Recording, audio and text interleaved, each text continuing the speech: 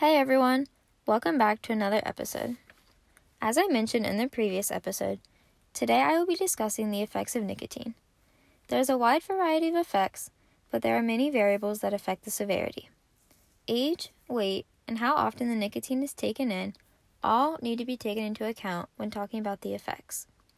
There's both short-term and long-term effects due to nicotine and other toxic chemicals found in e-cigarettes. A recent study issued on toxicology and applied pharmacology found that smoking cigarettes and vaping had the same short-term effects on the lungs. There's also been cancer-causing compounds found in vaping liquids. There's been other toxic chemicals found in vapes that have the potential to be harmful, but there's not enough evidence collected to clearly prove or disapprove this theory. Some of the short-term effects include irritation and burning sensation in the mouth and throat, increased salivation, nausea, abdominal pain, vomiting, and diarrhea. These gastrointestinal problems are less severe and are not as common as the others. Many animal studies have found an increase in pulse rate and blood pressure also occurs with nicotine use. On the more severe and rare spectrum, where there is severe poisoning, death may occur. Some of the severe problems may include tremors, convulsions, cyanosis, or progression to collapse and coma. Death may occur when paralysis of respiratory muscles and/or central respiratory failure, with an LD50 in adults of around 30 to 60 milligrams of nicotine. In children, the LD50 is around 10 milligrams. LD50 in toxicology is the median lethal dose, or how much of the toxin is in a person's body.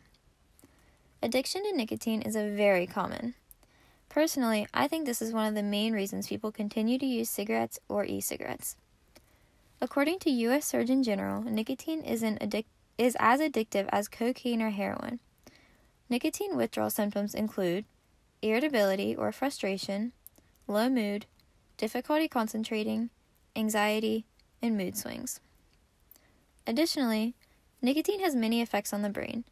It largely affects the area in charge of attention, memory, learning, and brain plasticity. As said by Patricia Follin, RN, DNP, Director of the Center for Tobacco Control Health in Great Neck, New York, in adolescents, early exposure to nicotine can reduce brain activity and negatively affect concentration and memory. It is difficult to find reliable information regarding e-cigarettes' long-term effects. They are so new that not enough time has passed to gather enough evidence to confidently prove or disapprove many of the theories. One thing that is known is that it is never a good idea to intake nicotine. Throughout this passion project, I have learned a plethora of information not only about nicotine, but for myself. I found it interesting to learn about COPD, which was something I had watched happen, but not know all the reasons or science behind them. The project also taught me how to push myself and to persevere when all I wanted to do was give up, quite honestly, fail the project. If you learned anything or was influenced in any way, I hope that is for you to either stop or never try nicotine products. There are so many factors that may prevent you from this, but I hope you can try and avoid them at all costs. Thank you so much for listening, and I hope you enjoyed this crazy series of a podcast.